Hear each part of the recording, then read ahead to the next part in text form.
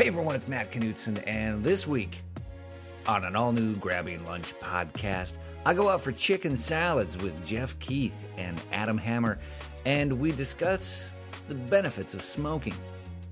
Smoking will rot your teeth, and you know, it's pretty graphic and it's kind of misleading. gross. You don't need to get the tooth right away. Right. No.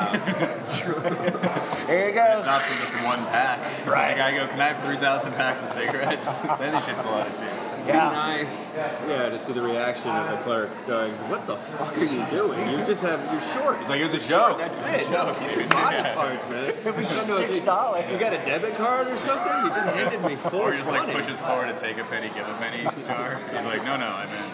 But Can I just leave my tooth in this? Is this cool? he's like, take whatever you want, man. He opens the register. You're nuts.